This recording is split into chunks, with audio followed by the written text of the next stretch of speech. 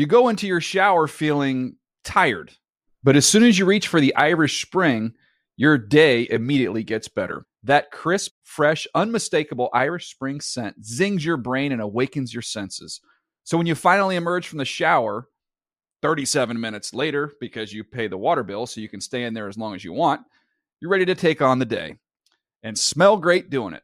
Irish Spring Body Wash and Bar Soap. Fresh, green, Irish. Shop now at a store near you. The Around the League podcast is wary of shadowy league figures. Welcome to another edition of the Around the League podcast. My name is Dan Hansis, and I'm joined by a room filled with heroes. Chris Wessling, Mark Sessler, and Greg Rosenthal. What up, boys? Hey, Dan. Happy Friday. Happy Friday. Looking forward to this weekend. It's going to be a great weekend. How was your Thursday night, Dan? Thursday night was excellent. Well, let's ditch the pretense. We're actually taping Thursday, and we're trying to be cute here. It's going up first thing Friday, but as you can see, we're professionals, so we can mess with tense and time. It just shows the power we have over the medium.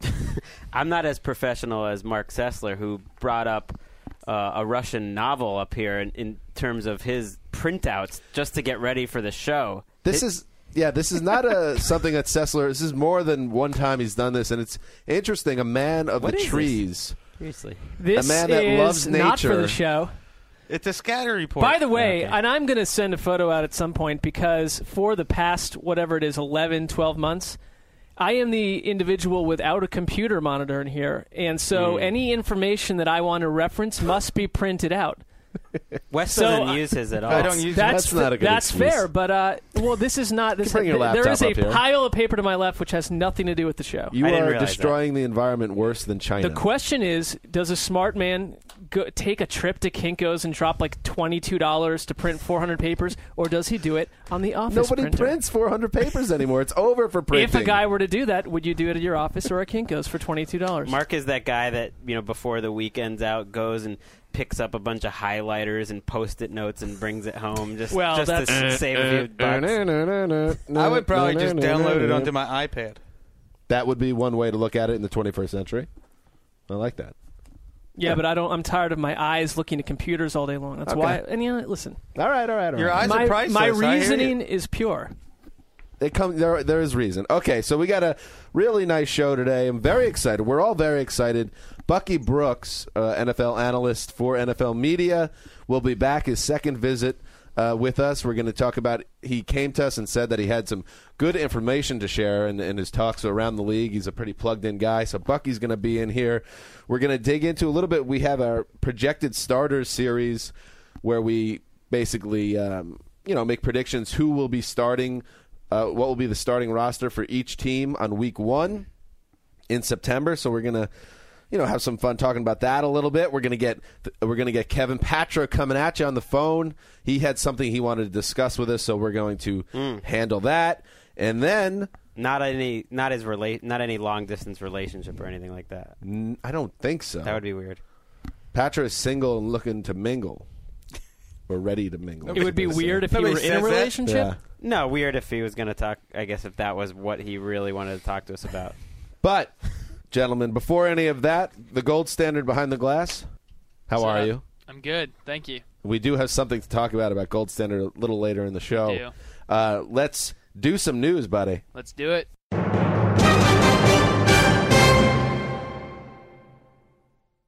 Michael Vick was signed by the New York Jets in the offseason to compete with Geno Smith for the starting job, or so we've been led to believe. But Vick had some interesting comments to say on Thursday. He told reporters this: going through the competition with Nick, referring to Foles last season, both of us coming in, that was an open competition, and the best guy was going to win the job. That's what it was. It was pretty much cut and dry. But this situation is different. It's kind of unique, even though it's not an open competition. We're both competing every day. And the key there is, even though it's not an open competition, what does that mean? Does Michael Vick truly believe that he doesn't have a chance to win this job at a training camp? It's a competition, but it's not open. He's right. That is unique. Basically, it seems what he's getting at is this is not last year where Chip Kelly came out and said, the best man's going to win this job. according to Michael Vick, and this is a little interesting because John Idzik, the Glacier, and Rex Ryan have both said it's an open competition. He's not buying it. He's not buying it, and he's making it known, which is kind of interesting. So it's Geno Smith's job to lose, which is perfectly but he's saying, reasonable scenario. It sounds like he's saying, I'm assuming I'm not winning this job unless Geno Smith does something catastrophic. To hear Michael Vick, an established player, I don't think that's what he's saying. What's he saying? I think he's saying they want Geno Smith to have the job. I'm not going to make any waves. If I outplay him in preseason by quite a bit, they'll give me the job, but it's going to take that to happen. I agree with that. And, the general manager, he went out there and drafted this quarterback, and this is a team that he inherited that has had 3 or 4 straight years of off seasons completely disrupted by quarterback controversies when there really wasn't a quarterback. And I think ideally the Jets would like to have Geno Smith go in as the unquestioned starter, but the problem is he's got to keep the job. What about this? What if Vic is sort of setting Geno up here? Little Jedi mind trick. Loop-de-loop. Don't take me. Ooh, the rope-a-dope. Don't take me too seriously. It's not really an open competition. Kind of like, when I was a high school tennis player.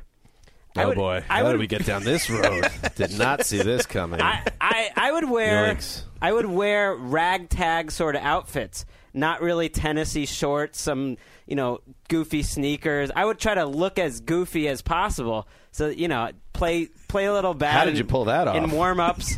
You know what I'm saying? So they don't take you too seriously, and then when it's competition time, they don't know what hit you. Excellent analogy. The last 13 years of Vic's career means nothing to Geno Smith. Listen to this, and I found this also interesting. This is the second part of his quote. It's still tough right now. I won't lie. Deep down, you always want to be a starter. You always feel like you're a starter, and that's just the competitive nature in me. Hopefully that opportunity will come again one day. I've just got to keep working for it.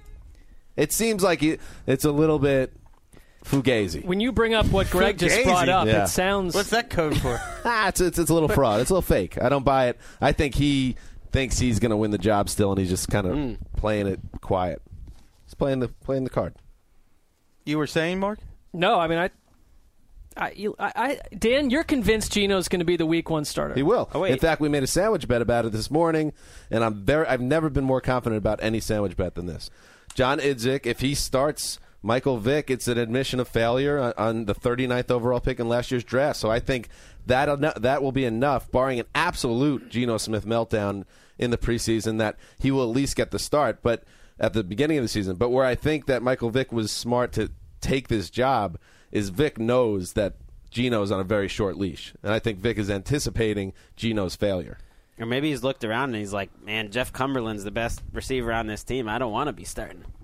I mean, how about that? The Jets, like 31 other teams, are in the business of putting the best players on the field. And I don't think they're going to hand Geno Smith anything. I think that's what they want. But if Vic outplays him, why would they not play Vic when they've added all these other parts? Because they believe in Geno Smith. I think John Idzik believes in Geno Smith. The Browns believed in Brandon Whedon last year, too. Well, I'm not saying it's right. But I think the team is not going to give up on Geno Smith yet. We shall see. We shall. San Francisco 49ers linebacker Aldon Smith is beginning to sort out his pending legal case.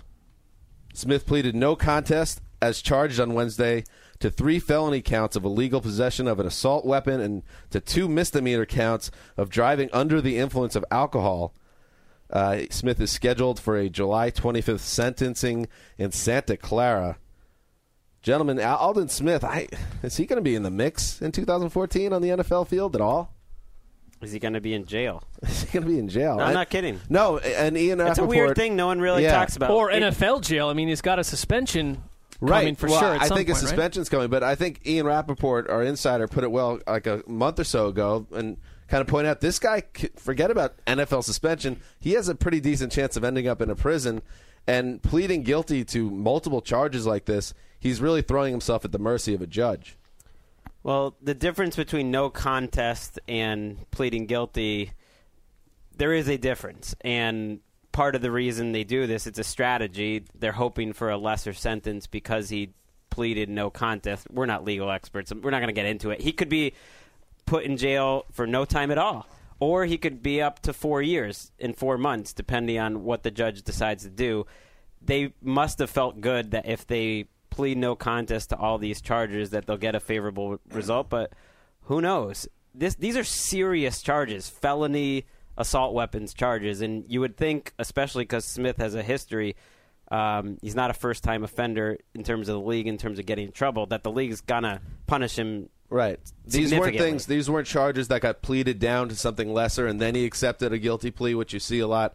He accepted these charges, and now he's really, I would be surprised if we see him in 2014. Again, none of us are legal experts, but it seems between the actual potential prison sentence hanging over him and then what the league is going to do with him, it just seems very difficult to imagine him playing. Well, if he were to run out and smoke grass from the planet Earth, then he would definitely be out for 16 games.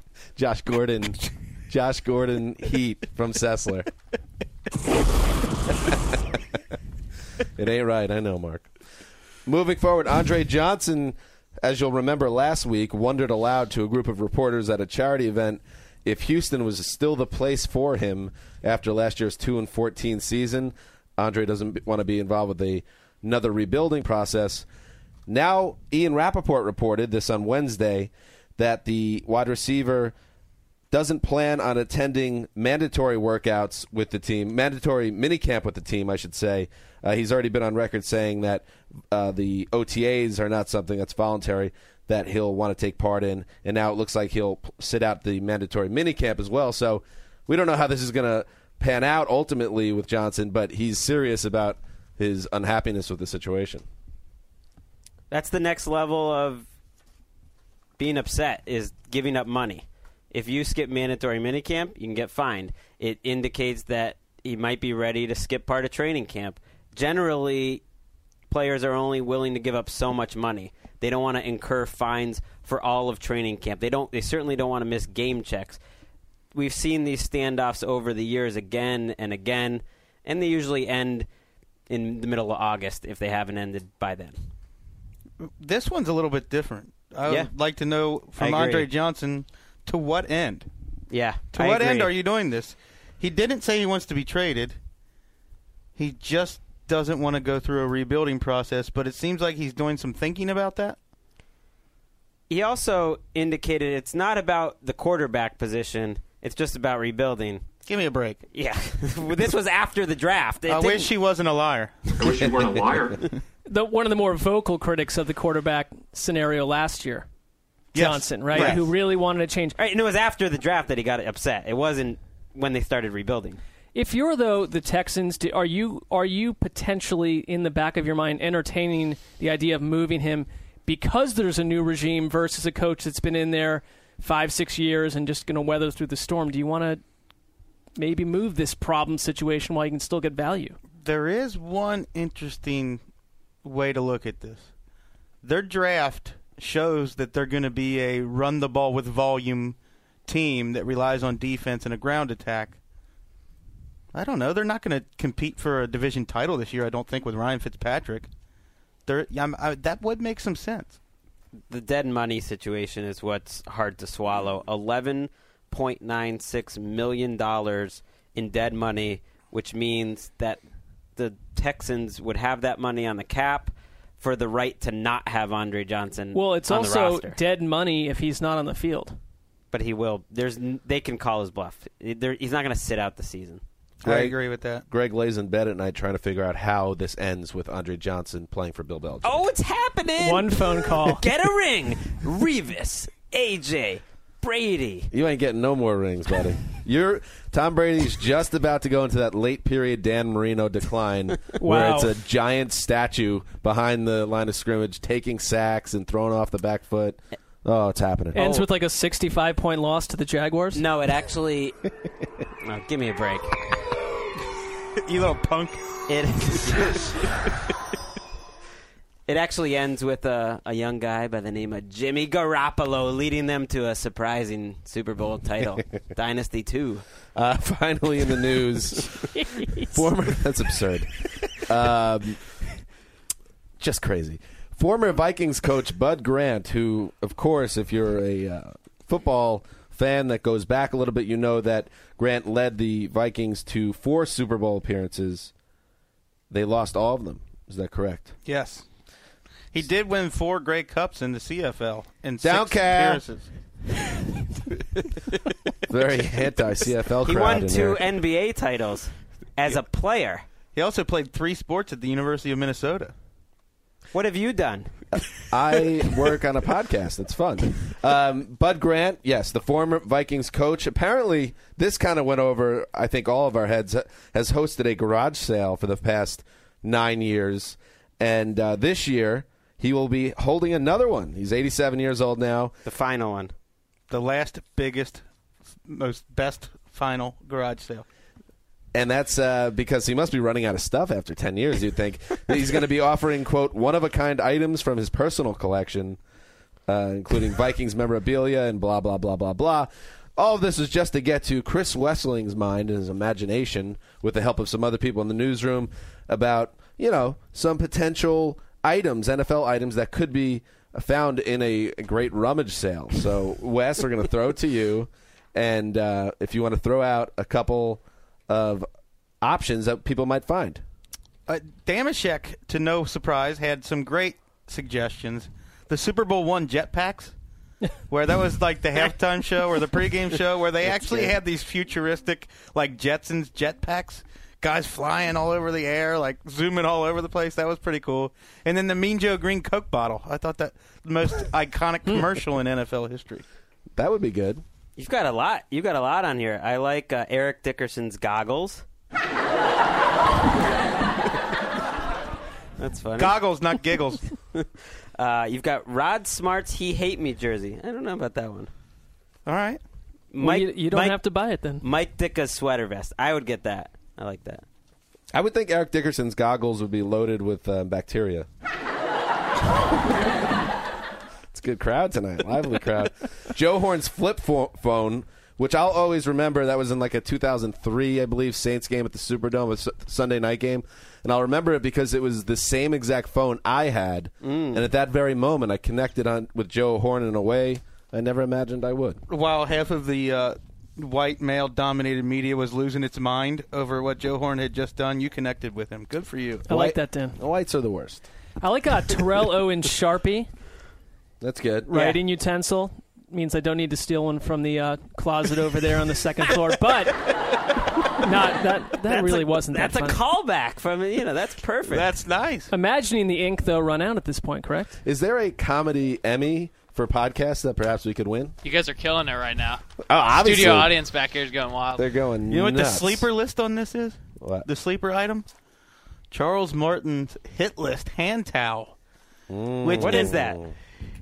When he... Okay, so the Bears and Packers are playing in the mid-'80s, and Charles Martin has a hand towel with names written in marker of the people that he has a bounty on.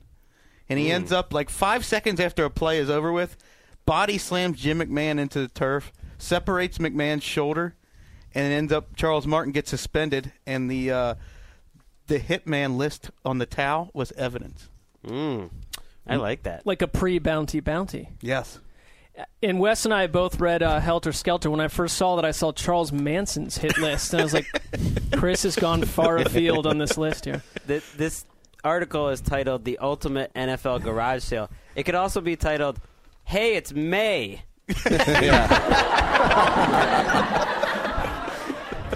Yeah, so that's it. That's it for that conversation. And I had a bunch that I suggested, but I felt like they were all things that would get Wes fired if he put them in a story that had his byline on it. So we're all good. We did get to include Max McGee's Super Bowl I Eve bar tab. I wonder how much of the audience will get that. But do a Wikipedia search and you'll find out. All right, gentlemen, let's move forward. Hey, we were talking about the team of ATL.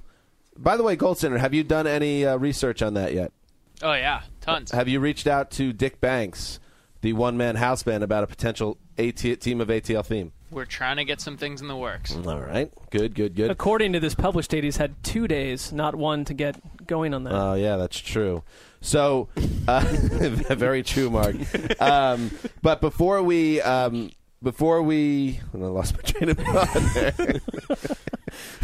What were we just talking about? Patrick? Oh, yeah. So we talked about each of us threw out a team that maybe would be a team that maybe we can get behind in 2014, the way we did with the Panthers in 2013. And Kevin Patra, coming at you, our Chicago correspondent, he wanted to get involved with the mix. He sent an instant message to me this morning saying there was a team that jumped out to him. So why don't we get him on the line, Gold Standard, and we'll find out who that team is. Better not be the Lions. Kevin Patra, are you there? Yes, sir. How's it going, fellas? There he is. How are you, buddy? How you doing, buddy? I can report there is sun in the Midwest. Aren't hogging me at all. Sessler, actually, Mark, do you want to let Kevin know what you thought he might be doing today? I don't know. My mind just, because we tried calling you before, no answer. I thought you must be very distracted doing something that brought pleasure to you, and I just had a vision of you through a Chicago park dancing, spinning circles over and over a green meadow. In the sunlight. Couple things there. Actually, I'm just outside Detroit. I'm at home. Well, that's an issue. That's a downgrade. And I may or may not have a little bad blue in my left hand right now. I don't know. All right. Ooh. Well, that's good. See, we're on. Everything is on fire right now. Kevin Patra, you said you came out and told me this morning on Instant Messenger that there was a team that needs to be broached as a possibility. Not your formal, not the formal team that you're going to pitch when we figure out the team of ATL, but the team that's tickling your fancy. And who is that? Yeah, I listened to you guys, the podcast yesterday, and you went through every team, and the one on my mind you didn't hit. So I just figured I'd throw it out there, and that's the Chicago Bears. I think they have a lot of possibilities. Mark Sessler is sold already, I feel like. Mark perked up a little bit. They have a coach that I think everyone in the room would like. Yeah. I think we can all agree on that. Spells Mark with a C. We like that. Check. We have a good offense. Bears have a good offense. Check. With the best wide receiver group in the league. Check. The most underrated running back in the league. Matt Forte. Tulane. Fair. Tulane. Tulane's not really a big deal, but Tulane. But yeah. And they're going to have a good pass rush next year, and they're going to have one Achilles heel, which I think every team of ATL probably has, like, little downside. That's why they are still on the board. And that's the terrible secondary that they could possibly have. And you hit on a point there, Kevin Patra, and I really do like your pick, and it's making me think that any team of ATL is not going to be a flawless organism. It's going to be a team that we just enjoy, and we look past the blemishes because we think the whole is greater than the sum of its parts. What do you think, gentlemen? The Bears. I'm not in veto range yet. Okay. But they do have a quarterback known best in the Wesleyan household for his petulance. That's the biggest drawback, right? Jay Cutler is by far the biggest drawback to the Chicago Bears. You're saying because he's a jerk. Yeah, he's a petulant guy. And he was outplayed by his backup last year. Oh, stop it. Well, and on the Cutler front, it's fair. He doesn't finish seasons. Like you have to picture a Bears team that has to have a backup come in and play 4 games. I can't root for a man who grew up to look like what Hermie the dentist would be. I don't even know what that means. No one knows what that means. Is that a cartoon from the 20s? You even lost me on that, from Wes. the Rudolph Christmas story. Hermie that the guy. dentist. Okay, I know that one. Cutler has been one of the most entertaining quarterbacks since he entered the league. He's the NFL's great villain. Who puts together more difficult passes than Cutler? He's a fun quarterback to watch. He is on my top 5 list of quarterbacks to watch. You know what's strange, too, is serious. Chris Wesseling, who is known as the Scientist, one of his nicknames, went with his heart instead of the old noggin. I often go with my heart. Right. While Mark made the point, which I think is the biggest fear you should have of Cutler, that he can't stay on the field, Wesseling is just saying, listen, I don't like his personality. I don't like the guy. Yeah. To be fair, before he got hurt and Josh McCown came in, we were talking about what a different Jay Cutler was last year. I do remember Wes sitting in that chair, and you were really happy with his play and how he's made changes, and he was playing like an MVP. Talk to us, Wes. He played better last year. He's not a terrible quarterback. I have a hard time rooting for a guy who I don't like. What? Well, he said, by the way, Wes didn't say he's vetoing. He just said it's giving him a little pause. Patra is a Lions fan throwing this out there. That shows. And you that know what? shows That's something too. And if you have Trestman and someone needs to come in for Cutler, that's going to be a well-coached quarterback. We saw that last season. A little David Fales action, maybe. Ooh. Oh, wow. Jordan Palmer, right, Wes? Jordan Palmer will not play for the Chicago Bears. Well, Kevin Patra, I think that was an excellent suggestion, and there's certainly, it's way too early. It's like taking too much out of OTAs with the players. We don't want to, make it known what teams are really in the mix. But the Bears, that's an interesting thought.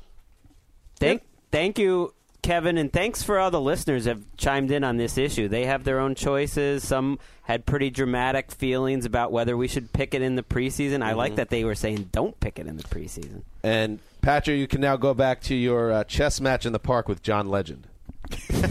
All right. Thanks, Kevin. All right, good talk from Kevin Patrick. Always great hearing his voice.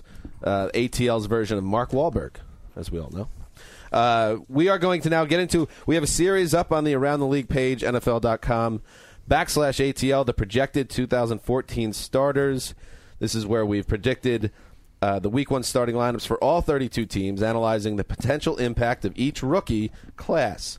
So, we'll quickly go. We got Bucky Brooks coming in a few minutes, so we'll just go quickly around the room, and each of us can point out something we found interesting from the series, and we will start with the boss, Greg Rosenthal. Well, I'm going to start with the team Kevin Patra was just talking about. I did the NFC North starting lineups, and it just struck me how the Chicago Bears could be starting 6 or 7 new defensive starters this year. It could be as little as 3 or 4, but you're looking at Jared Allen, Lamar Houston, Kyle Fuller, their first-round pick, Ryan Mundy, strong safety, and then you might also have a couple rookies. Ego Ferguson and Will Sutton could start. Maybe they'll even replace Chris Conte. You could have 7 new defensive starters, and then yet you look at the offensive side, and man, they're loaded. That is as good a starting lineup, including the offensive line, as stable as any group in the league. They've just totally flipped from a few years ago, and I like that starting lineup. I like how Trestman needed essentially about 18 months to come in and fix that line when over the course of how many, 7-8 years, Lovie Right. Smith, it just descended into madness with him. Right, and they're as stable as it gets now. I think they're pretty happy. It's a group that's better as a group than if you just look at the individuals. The previous regime left kind of a conundrum there on how to fix an aging defense, and it looks like they've done a pretty good job. Let's see how they do with 6 or 7 new starters. All right, Wes, what was the team or player that kind of jumps out to you as interesting? The one that jumped out to me was the Bears' division rivals. The Packers don't have a hole on the roster. Whoa. They are a deep, deep team that got a key player in free agency, drafted well, and is getting more key players back from injury than anyone else. Getting Clay Matthews, Casey Hayward, who was a big loss for them last year, was their best cornerback the year before. Brad Jones coming back from injury. And then they have got young guys like Dayton Jones, who they expect to come in and play a huge role this year. And then Micah Hyde, who isn't even listed on our starting lineup, but I think they're going to have to find snaps for him in the secondary.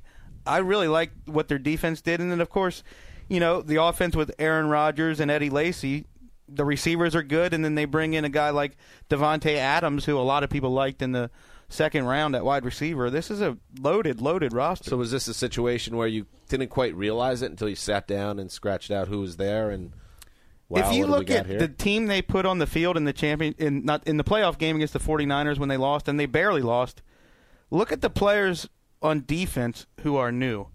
Clay Matthews wasn't on the field. Casey Hayward wasn't on the field. Clinton Dix, Julius Peppers, Dayton Jones barely played.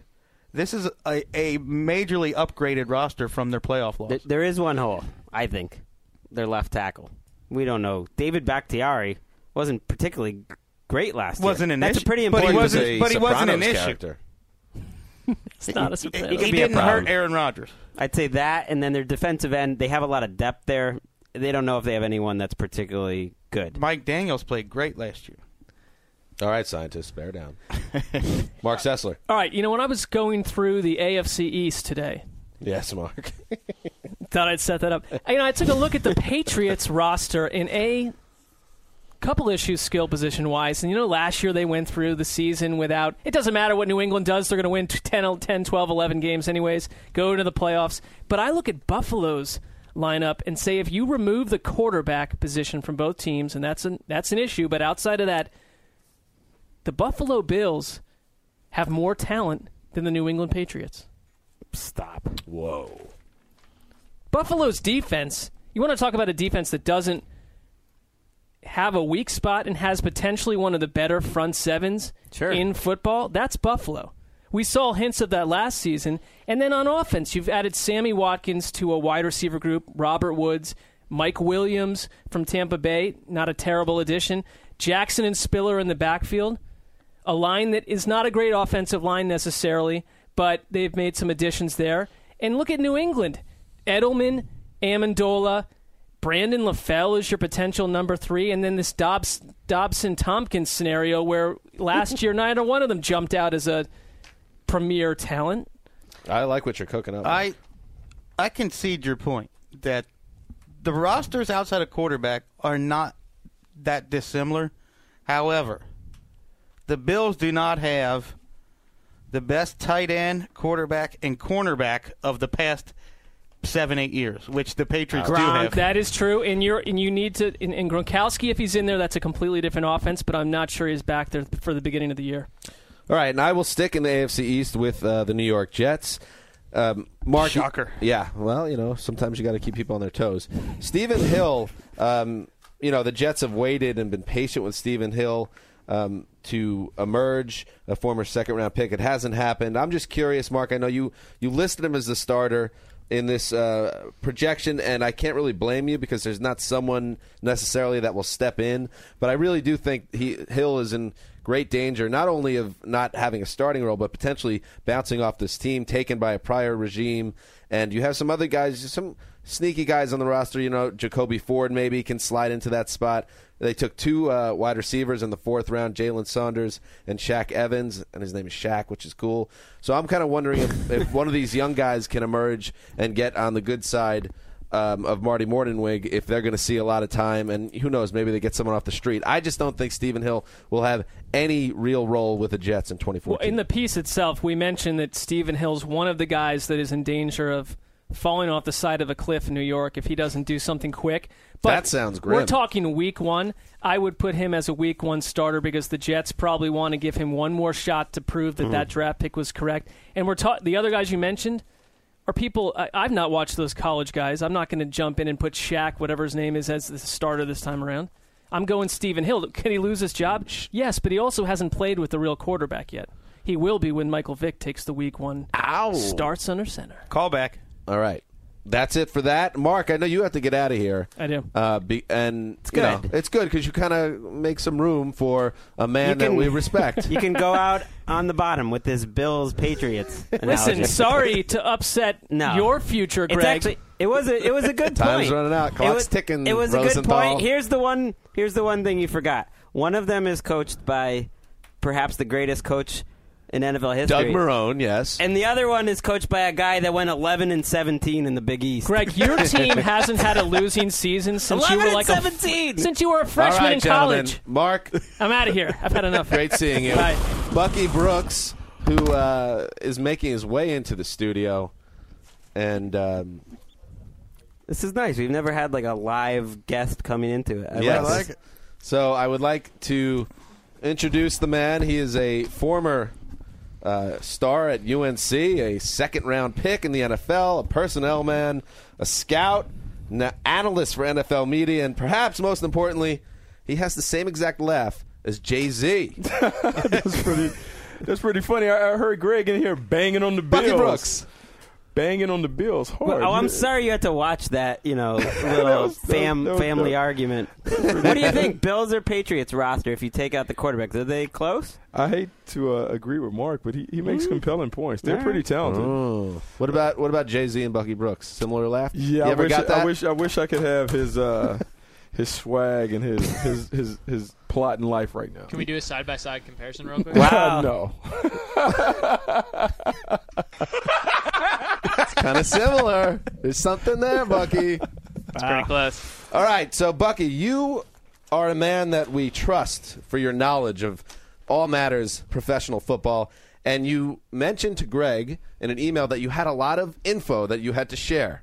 I just come across random stuff and talking to guys throughout the league about mini camps and what they think and how they perceive. And you need to unload this information. Yeah, we don't know anything. We got to dump it off. So we are the dump. We are the trash dump that Bucky Brooks comes to, and we're proud to be that. So where do we want to start? How about I'll throw it out there. Why don't we start in Cleveland, which is a team poor Mark Sessler won't be able to talk about it with you, but we're curious what your thought is on the Johnny Manziel situation in Cleveland. I think the Cleveland situation is really interesting. Having known Ray Farmer, God, we played against each other in college and really were close friends. Wow. In the business, talking about his vision for building a team. He's really one of the few guys who has talked about what his vision would be and kind of followed through. With Johnny Manziel coming in, he has always talked about the team being a team that is not necessarily quarterback-centric, but a team that is similar and balanced like the Seattle Seahawks were. He was fascinated by the way they built their team.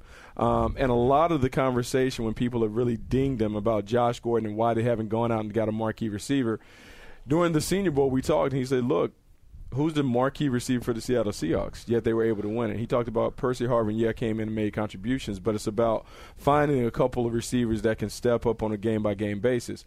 With Johnny Manziel, I think the fascination with Johnny Manziel is how does he fit, what will he do, what will their offense look like? And I think if you go back and not necessarily look at what Kyle Shanahan was able to do with the Washington Redskins and the pistol, Johnny Manziel didn't play in a pistol at Texas A&M. So when people kind of make that parallel, that's not necessarily accurate. I think when you look at what Kyle Shanahan has done, he has experience doing the West Coast offense from his time with Gary Kubiak in Houston. I envision that offense looking very much like the Houston Texans offense looked. When you have a lot of boot, rollout action, a lot of stretch runs. When you look at the two running backs they got, Terrence West and Ben Tate, in the offseason, both of those guys are zone-based running games. So as I'm connecting the dots, it leads me to believe that they're going to run the zone-based system, and then they're going to have Johnny Manziel always sneak out the back door. A lot of movement passes, a lot of things. And then talking to a separate executive, he said, envision Johnny Manziel playing like Jeff Garcia in San Francisco rather than the Doug Flutie, Fran Tarkenton comparison. Think about how Jeff Garcia played at his prime, at his best when Steve Mariucci was there. That's how you could see Johnny Manziel possibly playing in the National Football League. You've seen how teams use their offseason, OTAs, team building, training camp. Do you think there's anything to wasting a little bit too much energy on getting Brian Hoyer ready as a starter instead of investing all your time and resources into really getting your number one draft pick prepared? Or is there plenty of time for both and doesn't really matter? I mean, I think it's plenty of time for both. I do think it's funny. The Browns have this groundswell of attention and media attention, and everyone's fascinated by Johnny Manziel, and they have done everything that they can to absolutely squash that. It's not going to work, though. Yeah, and even squash his comments, he's a backup, he's this. I think if you buy into Johnny Manziel, you buy into the whole package. You buy into the personality. You buy into the competitive drive that he brings to the table. And I think you have to let Johnny be Johnny. And I think he doesn't get enough credit for his football IQ. I believe that he can play this game at a high level, but I think you have to make sure you put him in a position to succeed. I understand having Brian Hoyer kind of take the reins early, but I think eventually Johnny Manziel has to be the quarterback of that team. Bucky Brooks, I don't know if you're aware, but Chris Wessling, to my right, has said he will eat his softball pants. We're talking nylon, composite parts, metal zipper, if Johnny Manziel is not under center week one for the Browns. Hold on. No. Uh-oh. If Brian Hoyer starts over a healthy Johnny Manziel in week one, if Tyler Thigpen starts, I'm in the clear. Okay. All right. Fair enough. Or if Manziel's hurt, you're in the clear. Yeah. Should West be concerned? Is it possible Manziel is not starting? I mean, I think it's possible. Like if he goes out and he just kind of lays an egg during preseason, he doesn't grasp the offense. I can't envision him not being the starter on opening day. Right. For as much as people are building up Brian Hoyer, let's keep Brian Hoyer in perspective. Like, he is not the next great coming. I think they drafted Johnny Manziel with a plan for him to be the starting quarterback. And also because Kyle Shanahan did such a great job of getting Robert Griffin III ready to play as a rookie, I think Johnny Manziel will eventually be that guy. All right, let's move into Minnesota. That is a team that it seems intrigues Bucky Brooks a little bit. You want to tell us a little bit about Anthony Barr and what he could be doing in Minnesota this year? I think the fascinating reports coming out of Minnesota is how Mike Zimmer will use Anthony Barr. He even alluded to having a Von Miller-like role in that defense. And so the transition that Anthony Barr has to make in Minnesota is moving from being a 3-4 outside linebacker to being a 4-3 outside linebacker.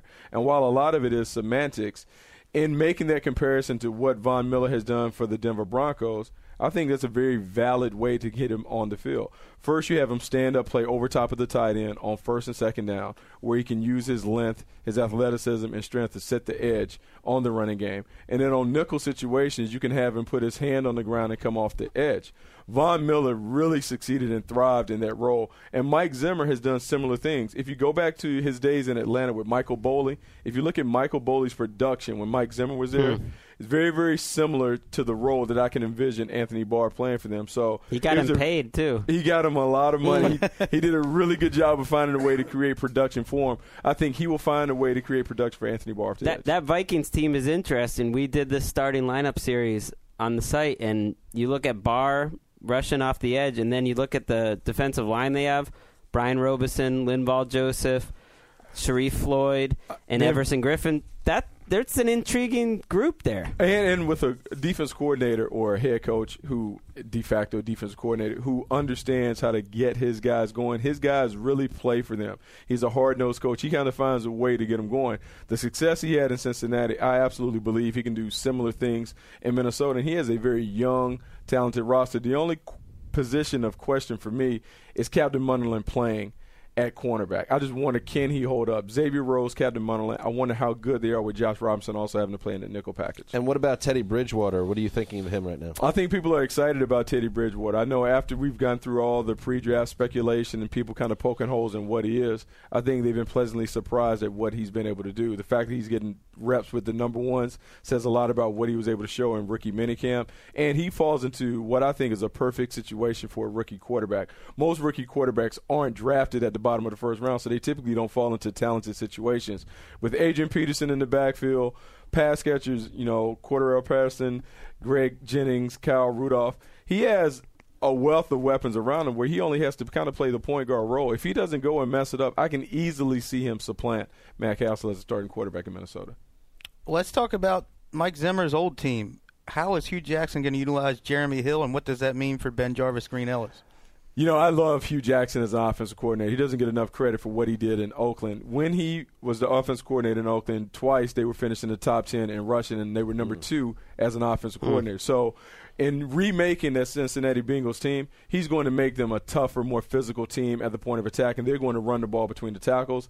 Jeremy Hill would be the hammer in that offense. Ben Jarvis, Green Ellis still could have a role, but I think Jeremy Hill and Giovanni Bernard will be the 1-2 punch in that running game, and they'll do a lot of unbalanced sets. That's one of the things that he does cleverly under the radar. He does a lot of extra offensive linemen in the game, unbalanced sets, running the power and the counter. He'll find a way to get Jeremy Hill going, and part of the reason they drafted Jeremy Hill over Carlos Hyde is because they liked the way he ran at LSU against 8- and 9-man boxes. He'll see some of those looks in the AFC North, but he'll thrive in that. Is his strategy to improve Andy Dalton going to be partly to minimize Andy Dalton? I think so. I think what he'll do is he'll try and make it where you have to respect the running game. Because if they can create enough of a punch in the run where they can draw that extra safety into the box, now it makes it easy for Andy Dalton to throw outside. But Andy Dalton has to grow up, and I'm surprised. I know there's been conversations about him signing that contract. I'm not all in on Andy Dalton being necessarily a franchise quarterback that can get them to the next level. I think they'll do everything in their power to put him in a situation where he can't fail. But I could see them playing another quarterback real soon in Cincinnati. How do you mean real soon? This year? Well, I mean, I'm not going to say. I don't think they'll sign that contract either. I think Mike Brown. You know Mike Brown. I don't think Mike Brown's going to give him that deal this year. I think he's going to let it ride. There's no reason to give him that deal this year. Well, the deal that he wants, if he's talking about that 18 to 19, that Joe Flacco money, like that's crazy talk. That's crazy for Andy Dalton.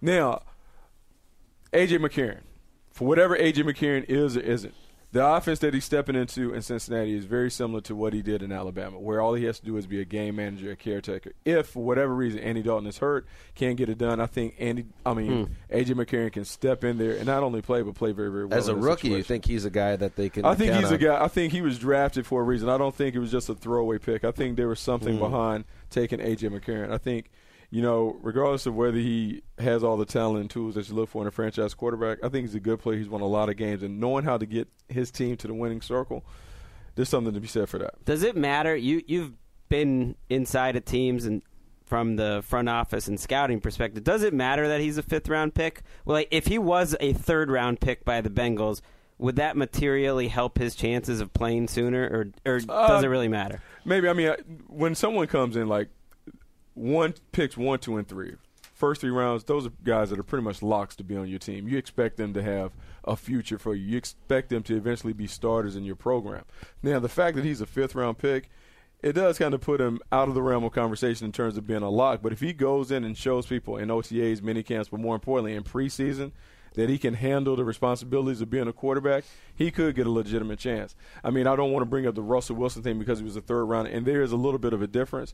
But I think ultimately you want to play players who earn the right to get on the field. If he earns the right through his performance in preseason, he could be a guy.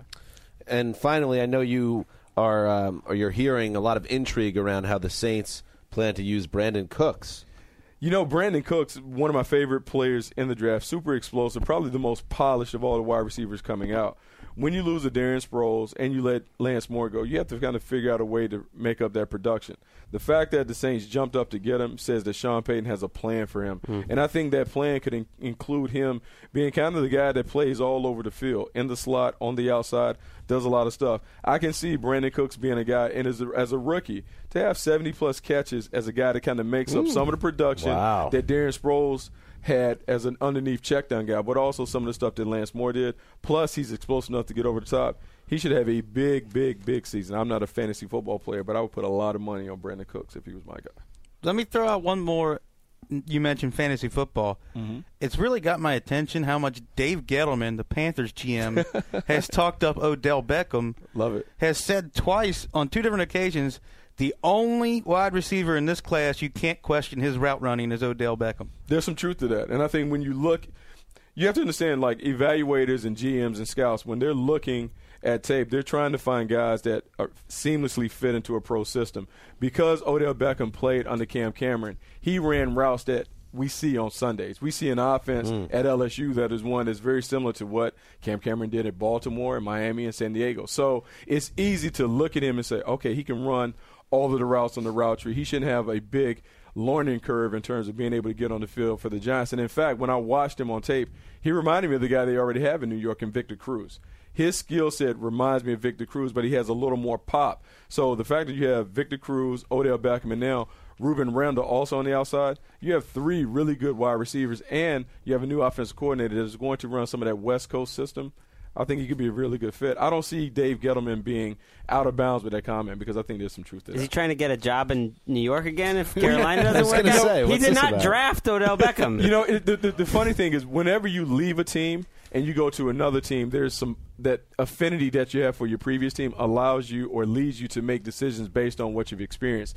Even his decision to draft Kelvin Benjamin, he talks about Plaxico Burress. Now, I didn't necessarily see that, but the more he talks about it, I can see trying to give Cam Newton what Eli Manning had, a big target, a guy that can kind of expand the strike zone to make up for some of the accuracy issues that he may or may not have on the outside. So Dave Gettleman is reaching back into his past, and that's why he believes so much in those guys he talked about. If I was a Panthers fan, I'd be like, hey, buddy, let's get some receivers that you talk up on the Panthers. We just let them go. He didn't have the 12th overall pick. I would like to see them surround. Like, I think of all the top quarterbacks, Cam has been the one who has had to do the most with the least in terms of the talent on the outside. You would like to see him upgrade that receiver core on the perimeter. For sure. Bucky Brooks, we want you, if possible, to come in on a semi-regular basis. We would love that. Let's do it. Let's put me in. Yes. Put me in, Coach. I'm ready. All right. Bucky Brooks has visited his personal dumpster, the Around the League podcast. He's unloaded into it. I don't know if this analogy really works, but we're just going to roll with it from now. But thank you, Bucky, for coming in, and we hope to see you again soon. Appreciate it. I'll work on my Jay-Z laugh. I don't think you have to. All right, Bucky Brooks with another great showing. Love that guy. I love his Jay-Z laugh. Let's hear it one more time. And then let's hear Bucky. Wow. It's like the same dude. It's uncanny. Very interesting. Anyway, we mentioned earlier that we had some news on the Gold Standard, and I can't say it's great news for the podcast, but it's good news for the Gold Standard. He will be leaving us. Leaving us, the Gold Standard. Zach Goldman moving on to other endeavors. And Zach, you just should know that you will be missed. Thank you so much. It's very kind. I've so enjoyed my time here. You guys are the best. And, I'm always a call or a tweet away. You know that violin there? If I was a conspiracy-minded listener, I would be wondering why the violin music was playing on the previous podcast. Greg called the Gold Standard a punk, and then on the next podcast, the news breaks that the Gold Standard is leaving. There is no Sherlock. connection. Zach and I have a small Jewish man bond that you guys will never You'll never understand. get it. Well, Zach, yes, we have loved working with you, and who knows, maybe one day down the road we will be reunited, but for now you're moving on to even better things. Before you go, by the way. Not the final show, by the way. No, I'll still be here We've for a got while. a couple yeah, we weeks. should make that clear. I'm just making sure. You're right. You're absolutely right. Greg, Gold Standard's got about 3 more weeks with us, I believe. Yeah. But we just wanted to let the audience know, and also throw it out there that because it's, to me, the thing that stresses the Gold Standard out the most, which is finding contestants for Win Wes's Toaster, I wanted to put that heat on it one more time. You got to do it. And for this will be for the Gold Standard's last week. We will bring back Win Wes's Toaster. Win Wes's Toaster. The game of skill and valor, in which contestants battle in NFL trivia against Chris Wessling, the mailman, with the winner either Wes keeping his toaster, which he always has, or a contestant taking Wes's signature NFL toaster that manages to somehow superimpose NFL logos upon the bread product. So that will happen. So stupid. That will happen. It's the 8th wonder of the world. Yes, 3 weeks from now. And Gold Standard, who will be leaving us, unfortunately, in 3 weeks, it will be his last big task is to round up a real murderer's row. And, just to make it even more special, we're lining up someone special, a real heavyweight. If the callers cannot take Wes down, somebody from inside the building, a Hulk Hogan Ultimate Warrior WrestleMania 6 type showdown. If Wes slays all comers, and Gold Standard, are you going to give us a nice crop of challengers? I ask you. I will. Given that this is the last go around, it's the only way I can go out. I want to know who the in-house competitor could be. I've got a guess though. Brian Baldinger. Baldy. I don't know. That would be a fun one. He's got a messed up pinky. I think we should keep him out. It's gross. All right, so that's the big news. And Zach, we've really enjoyed working with you, but we got some time left. But we wanted to get that out there, and you get to work, Gold Standard, because you're not done working for us yet. Sounds good. All right, so let's get out of here. Signing off for the mailman, the sizzler, the boss, Bucky Brooks. Why not? Throw it out to him. Kevin Patra, who's always coming at you. And, of course, the Gold Standard, the quitter, they should call him. No, that's not true. That's not true. He's a good man. Until Monday.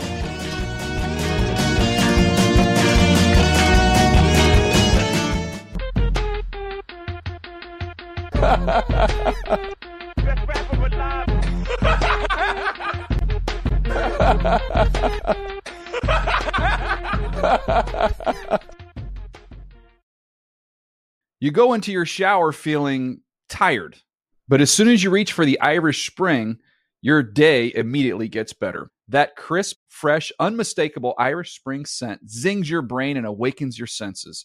So when you finally emerge from the shower, 37 minutes later, because you pay the water bill so you can stay in there as long as you want, you're ready to take on the day. And smell great doing it. Irish Spring Body Wash and Bar Soap. Fresh, green, Irish. Shop now at a store near you.